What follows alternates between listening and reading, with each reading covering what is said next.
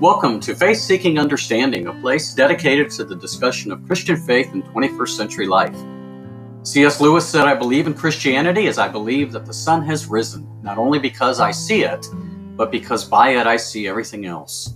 So join us as we endeavor to understand 21st century life through the lens of Christian faith.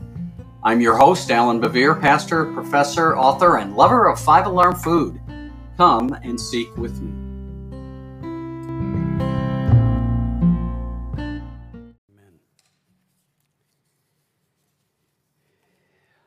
The first chapter of John's Gospel, often referred to as the prologue, in this introduction, John really sort of sets the tone, sets the theme for what he wants to affirm about Jesus in the rest of the Gospel.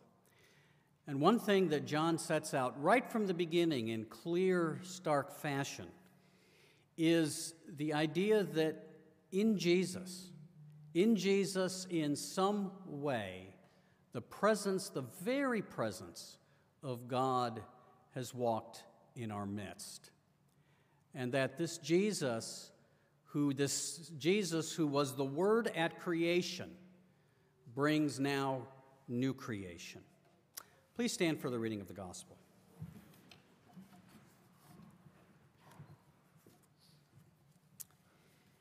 In the beginning was the Word, and the Word was with God, and the Word was God.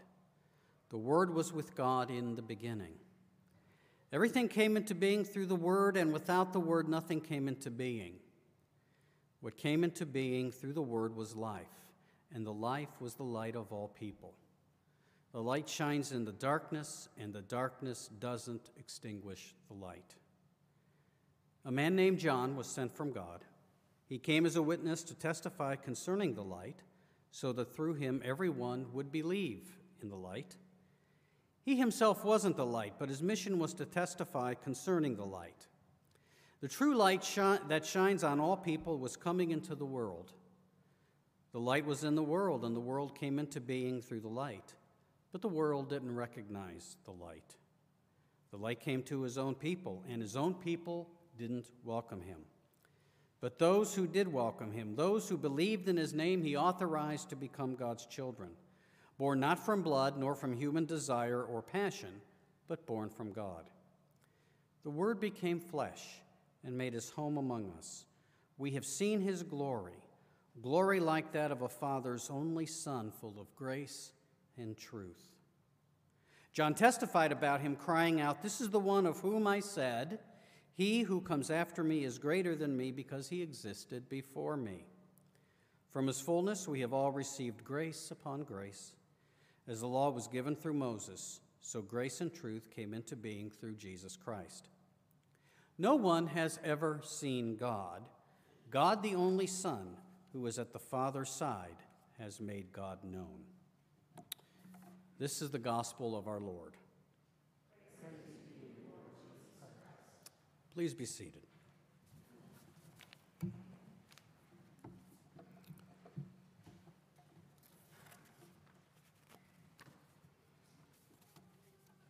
Let us pray. And now may the words of my mouth and the meditations of all of our hearts be acceptable in your sight, O Lord our God, our wisdom, our salvation. Amen. Light is a fascinating thing. We know that we need light. In this season of winter in our neck of the woods here in northeastern Ohio, there are months where sunlight can be hard to come by. And we know that that can affect us. We know that some folks suffer from affective seasonal disorder, and it's a result of not having enough light. I read an article a few years ago on how people who live in the northern part of Alaska deal with 4 to 5 to 6 months of darkness. Can you imagine? And what are the things that they try to do to keep that lack of light for so long affecting them. It was a very interesting article to read. It's hard for us, in our context, to imagine the complete absence of any kind of light, because we have what we call light pollution, and that means even if you go out at night, there's always a light somewhere, a street light, or your lamppost, or there's lights coming out of a window, so that there's always light, at least around us in some way. Many years ago, when I was, I'm going to guess 20, 21 years old, 22 years old, I went to Haiti to do some mission work. And I can remember one morning early, we had gone up on Saturday where we were at the capital, Port-au-Prince, and we drove all the way up to a little village in the mountains, the northeastern mountains of Haiti, very close to the border with the Dominican Republic. And this village was actually where the road ended. Now, to say it was a road is kind, but you could at least put a vehicle on it. And we got up there, and then on Sunday morning early, we all woke up about 4 o'clock, 4:30, and we got on horseback, and we rode another 3 hours or so up to a remote village way up in the mountains. And we spent the day at this village with these folks who hosted us with what they had, and their hospitality was very gracious. We worshiped with them, we fellowshiped with them, and then later on in the day, we started the trip home. And we were traveling in the dark, and we were in a place where there was no light. No lampposts, no windows flickering light off in the distance. There we were in the mountains on these trails, and it was dark. We got toward the end of our trip, and a lot of us by that time were walking and leading our horses because, you know, after a while on horseback, certain muscles start to hurt.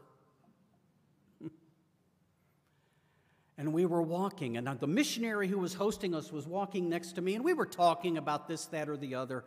It was so dark. He wasn't any farther than this, like here, from me. I couldn't see him.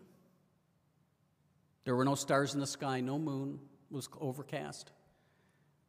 I could hear his voice, but I couldn't see him. And in fact, when I looked down at the path I was walking on, I couldn't see my feet.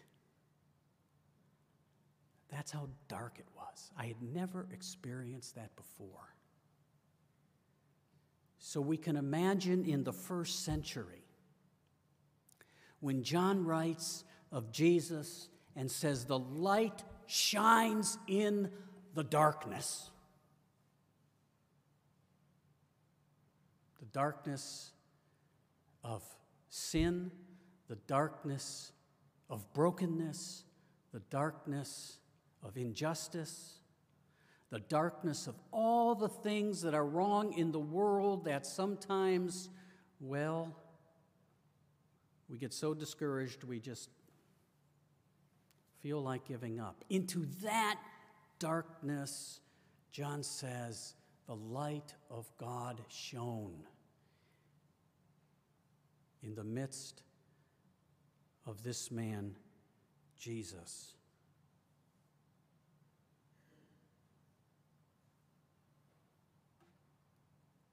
And so, in Jesus, we now can walk in the light. We just, Sue played that song, I Want to Walk as a Child of the Light, one of my favorite songs. In the chorus, the refrain of that hymn, in him there is no darkness at all.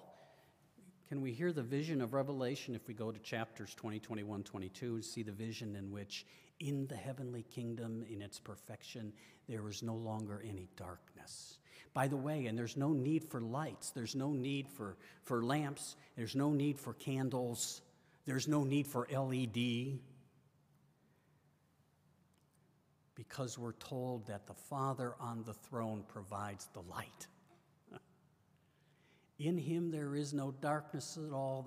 The night and the day are both alike. The Lamb is the light of the city of God. Shine in my life, Lord Jesus. But sometimes light is hard to recognize. In Charles Dickens' Christmas Carol, when the ghost of Christmas Past first enters into Scrooge's bedchambers to take him on his first ghostly journey, the light that shines from the ghost of Christmas Past is so bright, Scrooge asked, "Please lower your cap, I can't see it." And he says, you really want me to lower the light of the ghost of Christmas Past that stands for all the good things that have happened, all the wonderful things that have happened, the generosity, the faithfulness of people, the kindness of people. He says, you really want me to wear this cap low upon my forehead, those of you who have done your best to keep that light from shining. The light of God can be a little much. And that's why John says to us, the light was in the world, and the world came into being through this light, but the world didn't recognize the light. And in fact, John says the light came to his own people, and his own people didn't even recognize the light or welcome him. Because, see, one of the problems with light is it makes all things visible. And most of the time for us, that's good. Because we all know, I mean, at one point or another, all of us, I think, have experienced trying to make our way in a room that's dark. Particularly if we don't know where the furniture is. Right? But the light reveals where everything is. But that's the problem. The light of God comes and shines a light on everything about us and our world and our ways. And though there are good things that it reveals, there are things, let's be frank, we would rather keep in the shadows. Things that we would rather hide. And so the wonderful light of Jesus Christ, as wonderful as it is, as transforming as it is, as saving as it is not always well received.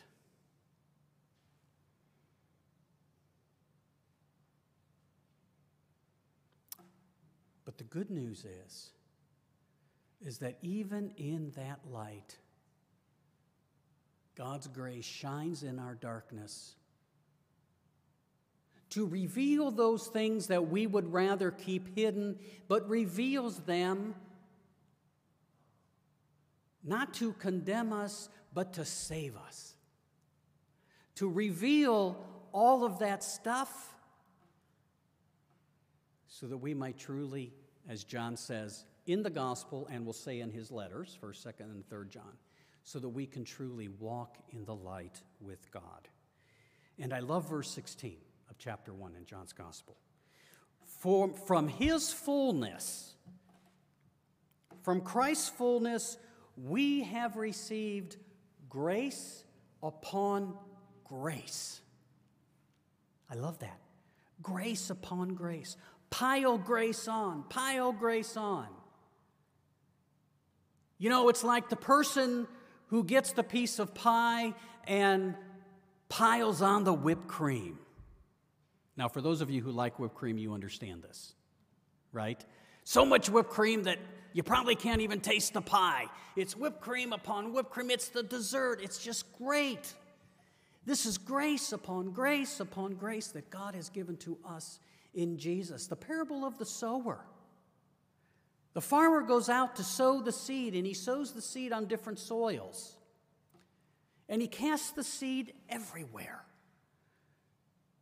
He casts it on the stones and on the weeds and on the path. And some gets on the good soil and it grows, but the farmer just throws it everywhere. I can't speak for anybody else, but when I plant my garden, that's not what I do. And the farmer just throws it everywhere, even though most of it is not going to bear fruit. God tosses his grace out to the world in Jesus Christ. God is wasteful with his grace. And sometimes we, his followers, unfortunately, if we're willing to cast ourselves in the light of God, we must admit that the God who was so wasteful with his grace that we have received, sometimes we're kind of stingy with grace towards others. And so we live in this light. The light has come into the world, and we begin this new year in 2022. And one of the things that is common in the Methodist tradition, I'm going to ask you to take your bulletins if you have them for a minute. And I'm going to ask you to look at the back page. And there's the prayer of covenant renewal. Now, I don't know what happened before I was pastor here, but since I've been here, we've always done this prayer of Wesley. I've done it throughout the years. The watch night service, the service of covenant renewal is a Methodist tradition. And John Wesley began a watch night service in 1740, and this was an adaptation of a Puritan service, and nobody I know of really does that whole service anymore. It's very long. But the one thing that has come down to us is to say this prayer of covenant renewal before communion is served. Because it's a time for us to remember that even as faithful as we may have been in 2021, we got to sort of, let's say it this way, pledge our allegiance to God again in the new year. And we have to renew this covenant. God doesn't have to renew the covenant with us because God always keeps the covenant, right?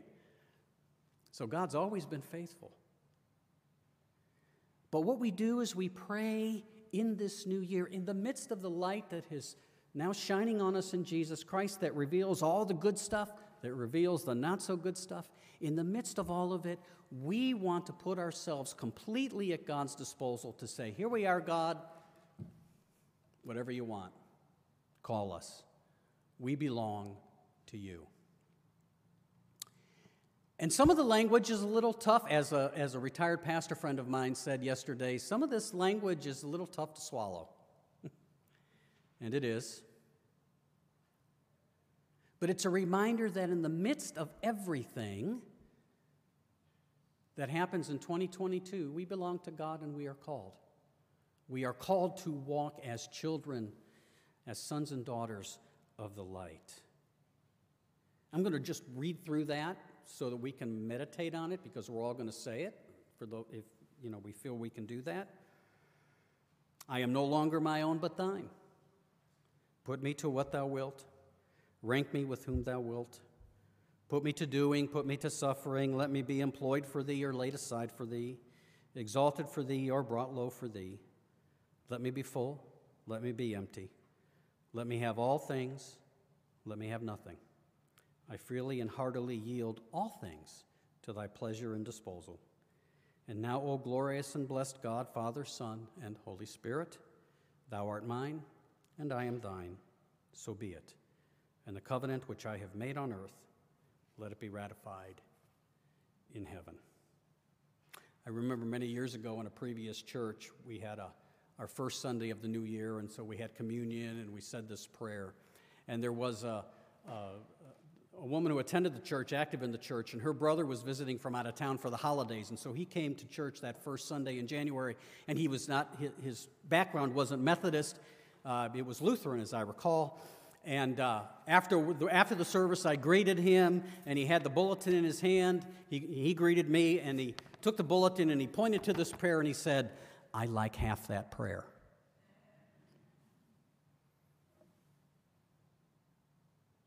Now, this prayer is not to say, God, if you want to cause me to suffer, that's okay. That's not, God doesn't do that. Wesley knew that. But what we're saying is, God, in the midst of all that comes, in the midst of whatever happens, we belong to you. And our task is to walk as children of the light. May we do so. May our prayer be this day, in all that comes in 2022. And given the last 2 years, who knows what's going to happen in 2022? But we enter in hope because Jesus has been raised from the dead. And so let our prayer be in 2022. Come what may, God, may we be faithful. May your light shine upon us, and may that light shine through us. Amen. Let us pray. Gracious God, we do want to walk as children of the light. By the power of your Spirit, may we indeed receive your light with glad and generous hearts, and may we shine that light to those around us in Jesus' name. Amen.